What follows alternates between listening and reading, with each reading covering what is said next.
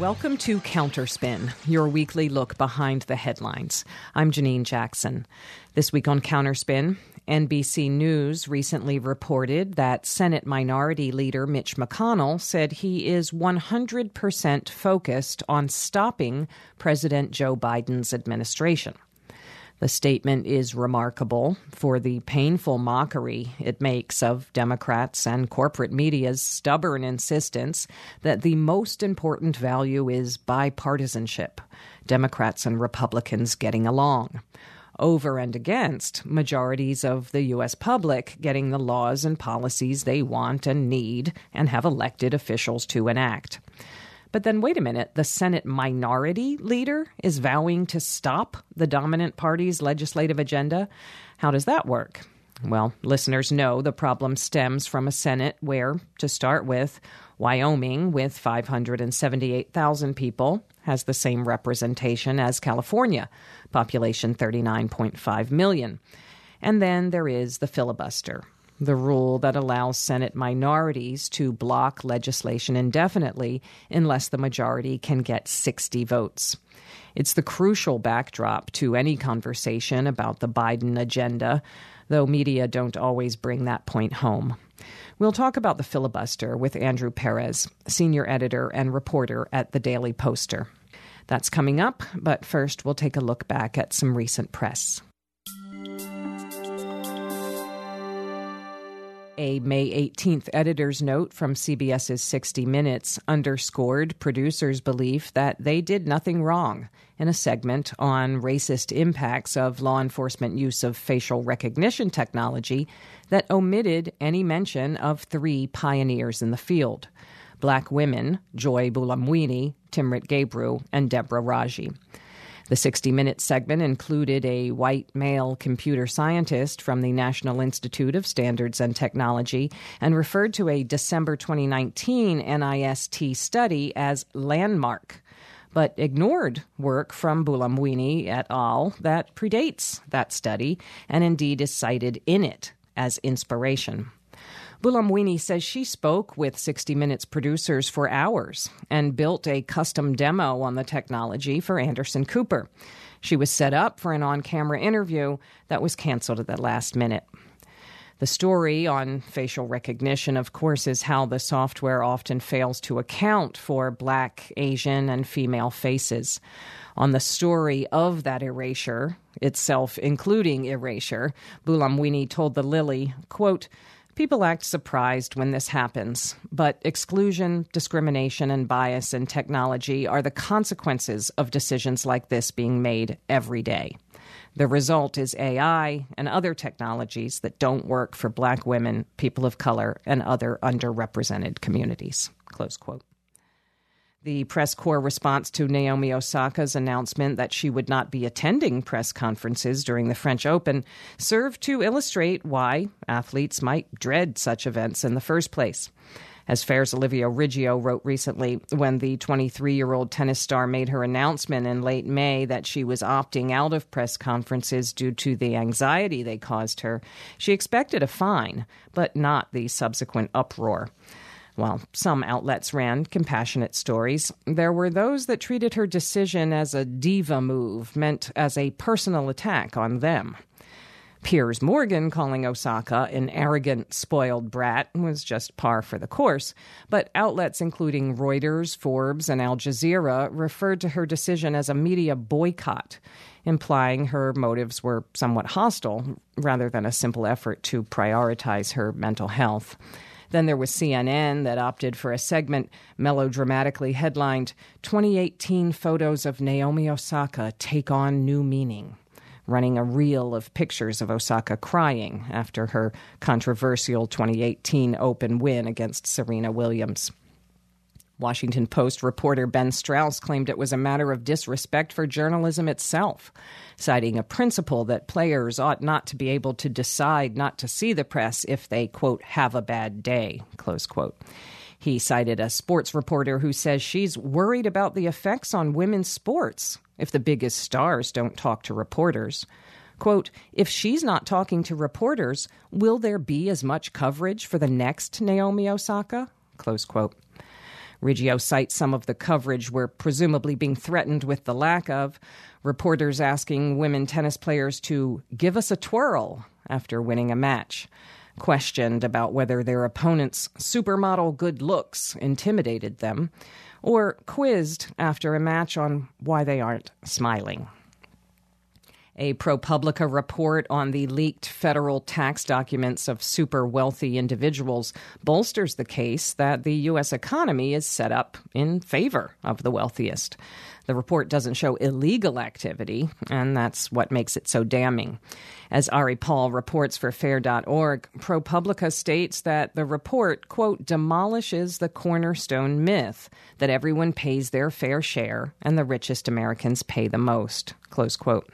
Examining the leaked taxes of billionaires like Jeff Bezos, Michael Bloomberg, Warren Buffett, and Elon Musk, the investigation found that the wealthiest can perfectly legally pay income taxes that are only a tiny fraction of the hundreds of millions, if not billions, their fortunes grow each year. The source of the leaks is anonymous, and ProPublica was clear that they thought hard about how the release serves the public interest in fundamental ways, allowing readers to see patterns that were, until now, hidden. For many, the study is not surprising, but still a call to action. And for the political and media class, too.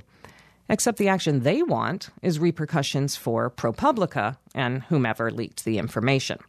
Top-ranking Democrats and Republicans have said they will seek justice, not for what the leaks exposed about wealth inequality, no, but by catching and punishing whoever allowed that information to be known.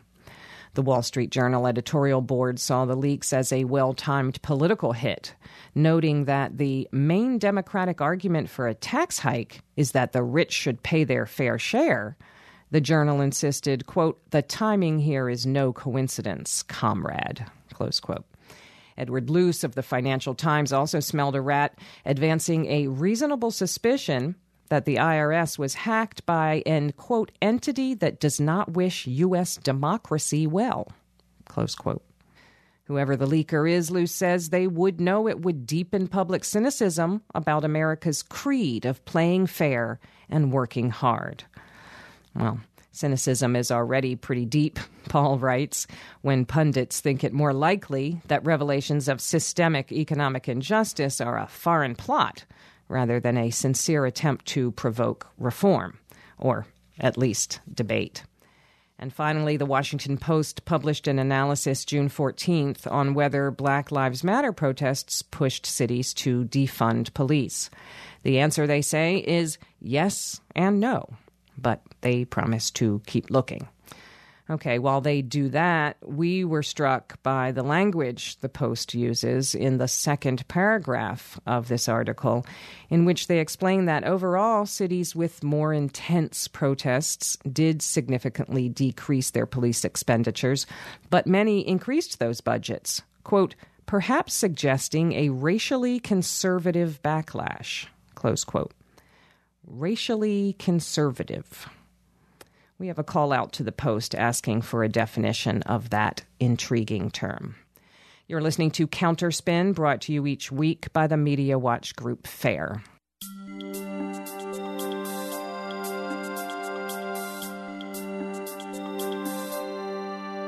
U.S. citizens overwhelmingly and unsurprisingly want health care, jobs with livable wages, more equitable taxes on wealth, and everyone's right to vote protected. The U.S. is a nominal democracy, and majorities of the electorate support these things. And the party that promised these things controls the presidency, the House of Representatives, and the Senate. And yet, here we still are. I will surprise no one by saying that one important thing standing between people's needs and elected Democrats' mandate and a better future for millions is the filibuster, the senatorial rule that allows a minority of senators to extend debate on legislation indefinitely unless the majority party can put together 60 votes. Just because a word is invoked frequently or fervently in news media doesn't mean they're explaining it meaningfully. And this is an issue where Americans' ignorance abets devastatingly important political obfuscation, hobbling our ability to enact changes that we want and need and have called for. So here to help us understand the filibuster and the role it's playing now is Andrew Perez. Andrew Perez covers money and influence as senior editor and reporter at The Daily Poster. He joins us now by phone from Maine. Welcome to Counterspin, Andrew Perez. Thanks so much for having me. Well, at FAIR, we're not about blaming the people. You might remember your high school civics class, and you might read the Times or the Washington Post every day, and you can still be misinformed or underinformed about, in this case, what the filibuster is and what it does. So just to start somewhere, I think many people of a certain age, but even beyond that, I think many people think about Jimmy Stewart, when Mr. Smith goes to Washington and he's talking himself hoarse on the Senate floor in a fight against corruption and cronyism. Deadline ran a piece recently noting that even when that movie, Mr. Smith Goes to Washington, came out in 1939, the filibuster already had a history associated with blocking civil rights legislation, and particularly Southern senators filibustering a bill against lynching, a bill that huge numbers of the public supported. So if we're talking emblems of the history of the filibuster, maybe less Jimmy Stewart, more Strom Thurmond, would you say? Yeah, today, as it stands, the majority party in the Senate is required to find 60 votes to end debate on any legislation, but Congress or the Senate has definitely limited the power of the majority to actually enact their agenda. The minority party doesn't have to marshal all these votes on the floor. They don't have to marshal people to talk indefinitely to try to filibuster a piece of legislation. And instead, what basically happens is the process will just continue. No legislation can advance unless the majority party can together marshal 60 votes on the Senate floor. So they don't have to talk until they're hoarse. They just have to say, we're against it. Yeah, the onus is really on the majority party to produce their votes rather than on the minority party to stand there on the floor to talk their faces off. Yeah, the onus is completely on the majority party at this point. Well, it's interesting. It's seen as protecting the minority. That's one sort of thing that you hear. And then it's also maybe even more frequently talked about as preserving bipartisan collegiality, or said differently, forcing Democrats and Republicans to work together. But I mean, is that what it is? I mean, it seems like at this point it's really more cynical and even more sinister than that. Yeah, I mean, I guess, some people like to think that the Senate is just intrinsically supposed to be this cooling saucer as the way the founders intended. But yeah, there hasn't been much collegiality between the parties for quite a while. And I guess it could work, in theory, where there's some give and take on legislation. But one of the primary issues here is that there's not any kind of agreement between Democrats and Republicans on the type of legislation or what the broader issues are that Congress should be addressing. It's not like, okay, we're going to take a certain issue and, let's hear your side of it and let's hear our side of it. The issue is more that Republicans just are never going to agree to pass any kind of priority agenda items from Democrats, even if it was a watered-down version. And I mean, I think we've seen that a lot. A pretty classic example of it's the Affordable Care Act debate under President Obama. Democrats proposed legislation that is actually fairly conservative. The Affordable Care Act was basically an outgrowth of a Heritage Foundation idea. Years ago, Mitt Romney had passed legislation as the governor of Massachusetts, enacting the kind of first test case for that type of legislation. And there were 0 Republican votes for it at all, no matter how watered down the bill got. Democrats didn't include ideas like a public health insurance option or Medicare expansion, stuff we're still talking about today. Right. Those were on the table back in 2009 and 2010, and Democrats didn't include any of them, and there were 0 Republican votes for the bill.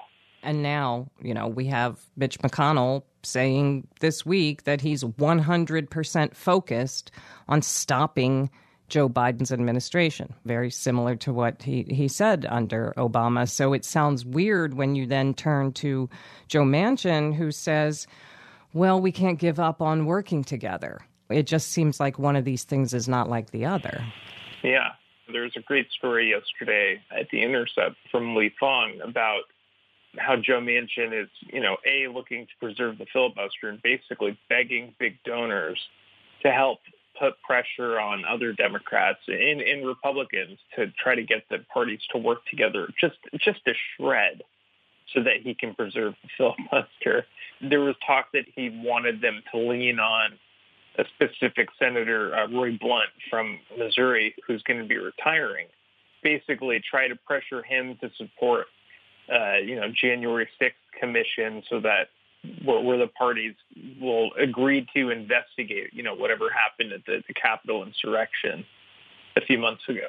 And the reason for that was he said that then it would, he basically intimated they should give a job or dangle a job offer to Roy Blunt so that he would support the January 6th commission, and then progressives and even more Democratic, more establishment Democratic senators would, just lay off the gas a little bit on the need to end the filibuster, because it would be proof that in some ways the parties still could work together if big business could buy off one Republican senator to support an investigation. Boy, and you wonder why folks are turned off electoral politics, which maybe we'll get to in a second. But in terms of point of information, Democrats, if they wanted to, could end the filibuster tomorrow. Is that right? And there are reasons that they should want to not kick it down the road. There are reasons that if they really do want to put through their agenda, or what we understand to be their agenda, that now is a whole lot better than later. Yeah, definitely. So, Democrats can nuke the filibuster if they find 50 votes plus the vote from Kamala Harris as vice president. They can nuke the filibuster whenever they want. They could attempt to do that on the Senate floor. And there's very good reason to do it now, which is that Democrats right now, even though they have a very small Senate majority, they control both houses of Congress and the presidency, which means that they can actually enact whatever they want in that case without Republican input. And, not to sound too partisan, but I think it's understood at this point, Republicans are not going to support any of Joe Biden's agenda. They've said it. Yeah, they've been pretty open about it. And there's just, a million different things that now is the time to pass. For instance, we haven't had a minimum wage increase in 12 years. It just was never passed during the Obama administration. And the reason, in part was because Democrats didn't start talking about it until after they lost control of the House. And Republican Speaker John Boehner obstructed the agenda and wouldn't have it. So, now is the time that Democrats actually have full power to pass Joe Biden's agenda, whether it's one I like or whether it's one that's weak and moderate and, what have you. Yeah. It's the only time any of that's going to happen, because there's a very good chance that Democrats lose control of the Senate soon. And in fact, they could lose control of the Senate next November, but they could also happen literally any day, because they have a 50-50 majority there and a whole bunch of old senators. Yeah, not to put too fine a point on it. It just is one health event away from a shift there. Mm-hmm. What do you think about politicians love to split the difference? Media love to do that triangulation as well and meet in the middle somehow. And we're hearing a lot about tweaks or modifications to the filibuster, or maybe a greater reliance on reconciliation. What's your sense about tweaking versus eliminating? Is there a danger in fiddling around with details on the filibuster rather than going big? Yeah, I mean, I think the danger, Joe Manchin is talking now, according to that Intercept piece, one of the ideas is like, what if you only required 55 votes for cloture? Well, that's not going to do anything, right? Like, Democrats don't have 60 votes for anything. They don't have 55 votes for anything. And then maybe you return to the talking filibuster, the whole Jimmy Smith goes to Washington thing. Yeah. That's, again, a similar issue. You need to functionally change how this works. I think there's some concern with kind of removing the guardrails from governing here, right? Like, what if Republicans are then able to impose their will, if they're then able to legislate however they see fit in a few years? But, you know, if Democrats just continue fiddling around and not accomplishing anything, it increases the likelihood that Republicans control the Senate next cycle. It just does.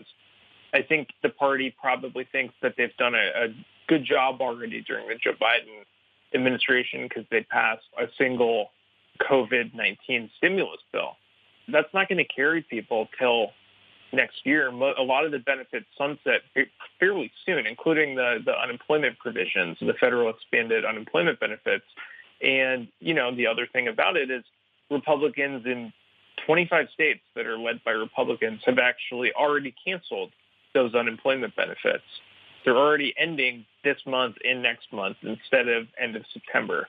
So I think the economic impact of that legislation is getting affected already, and it wasn't designed to carry the party for that long. Like some of the stuff in there, they're already trying to extend. I don't think they'll be rewarded if they just rest on their laurels from here on out or pass like another one or two big bills in the next 2 years. It's just not a realistic approach to governance. No, and doesn't meet the occasion. Far too many people are hurting. Let me ask you finally about media. You know, back in 2009, FAIR's Jim Narikis was writing about how reporters at, for example, the Washington Post used to make an effort to explain the filibuster. You know, when they talked about it, they would say, you know, it might be harder to get 60 votes to cut off a filibuster. You know, they would sort of tie that in there. And then along the years, it got dropped into a kind of shorthand. And then they began referring to just the 60 votes most legislation requires. So they kind of got less and less clear in terms of pointing out to readers what was going on. And then finally, everything Democrats promise is virtually contentless. It's like shadow boxing if they aren't going to do the thing that will allow it to actually happen. And this you've written about. You suggested back in March that, you know, talking about new gun legislation, for example, if we don't eliminate the filibuster, well, that's just meaningless and it should be treated as such. And I just wonder, you know, if media don't connect promises, democratic promises, to a failure to activate the mechanisms for making them happen, it just seems like they're doing the public a serious disservice. Yeah, you know, I think media covers a lot of like the day-to-day, what goes on in Washington, what people are saying, like what, you know, this new legislation just dropped. And like maybe at the bottom, you know, it might say like this, there's not a lot of chance that this will actually become law because it won't, Democrats won't be able to find 60 votes for this. Right. And I do think it does people a disservice because like this is an overriding issue, right? Like the filibuster functions as a general block on all legislation. And, you know, like, so it was big news a couple weeks ago when Joe Manchin endorsed the PRO Act, the Protecting the Right to Organize Act, which is like a pretty sweeping package of labor reforms and would be a really, really beneficial thing for this country. It would give people a lot, you know, potentially a lot more power in the workplace in a way that we haven't seen in years. Right. And the thing about it is he might have co-signed the legislation, but it is not going to happen right now unless he is willing to end the filibuster. It's just talking about it is insulting to workers. And it's the same issue with new gun laws, with new gun rules. It's just not going to happen right now in the Senate. So that, after every mass shooting, to be like, well, we need new gun laws. Like, that's true, yes. But, like, you guys are also the same people functionally blocking it because you're insisting on a threshold that you can't meet. I think it's very insulting to people who, look at what happened this year. There was a huge groundswell that took place in Georgia where people organized like hell to flip 2 Senate seats to give Democrats this majority so that Joe Biden could pass his agenda into law. And, right now it's June and they've passed one bill. It's just one major bill. There's a fundamental disconnect between, what the party says and then how it actually governs in power. And it's not a new issue, but it's one that I think is just really, really hard to get around. We've been speaking with Andrew Perez. He's senior editor and reporter at the Daily Poster. They're online at dailyposter.com. Andrew Perez, thank you so much for joining us this week on Counterspin. Thank you.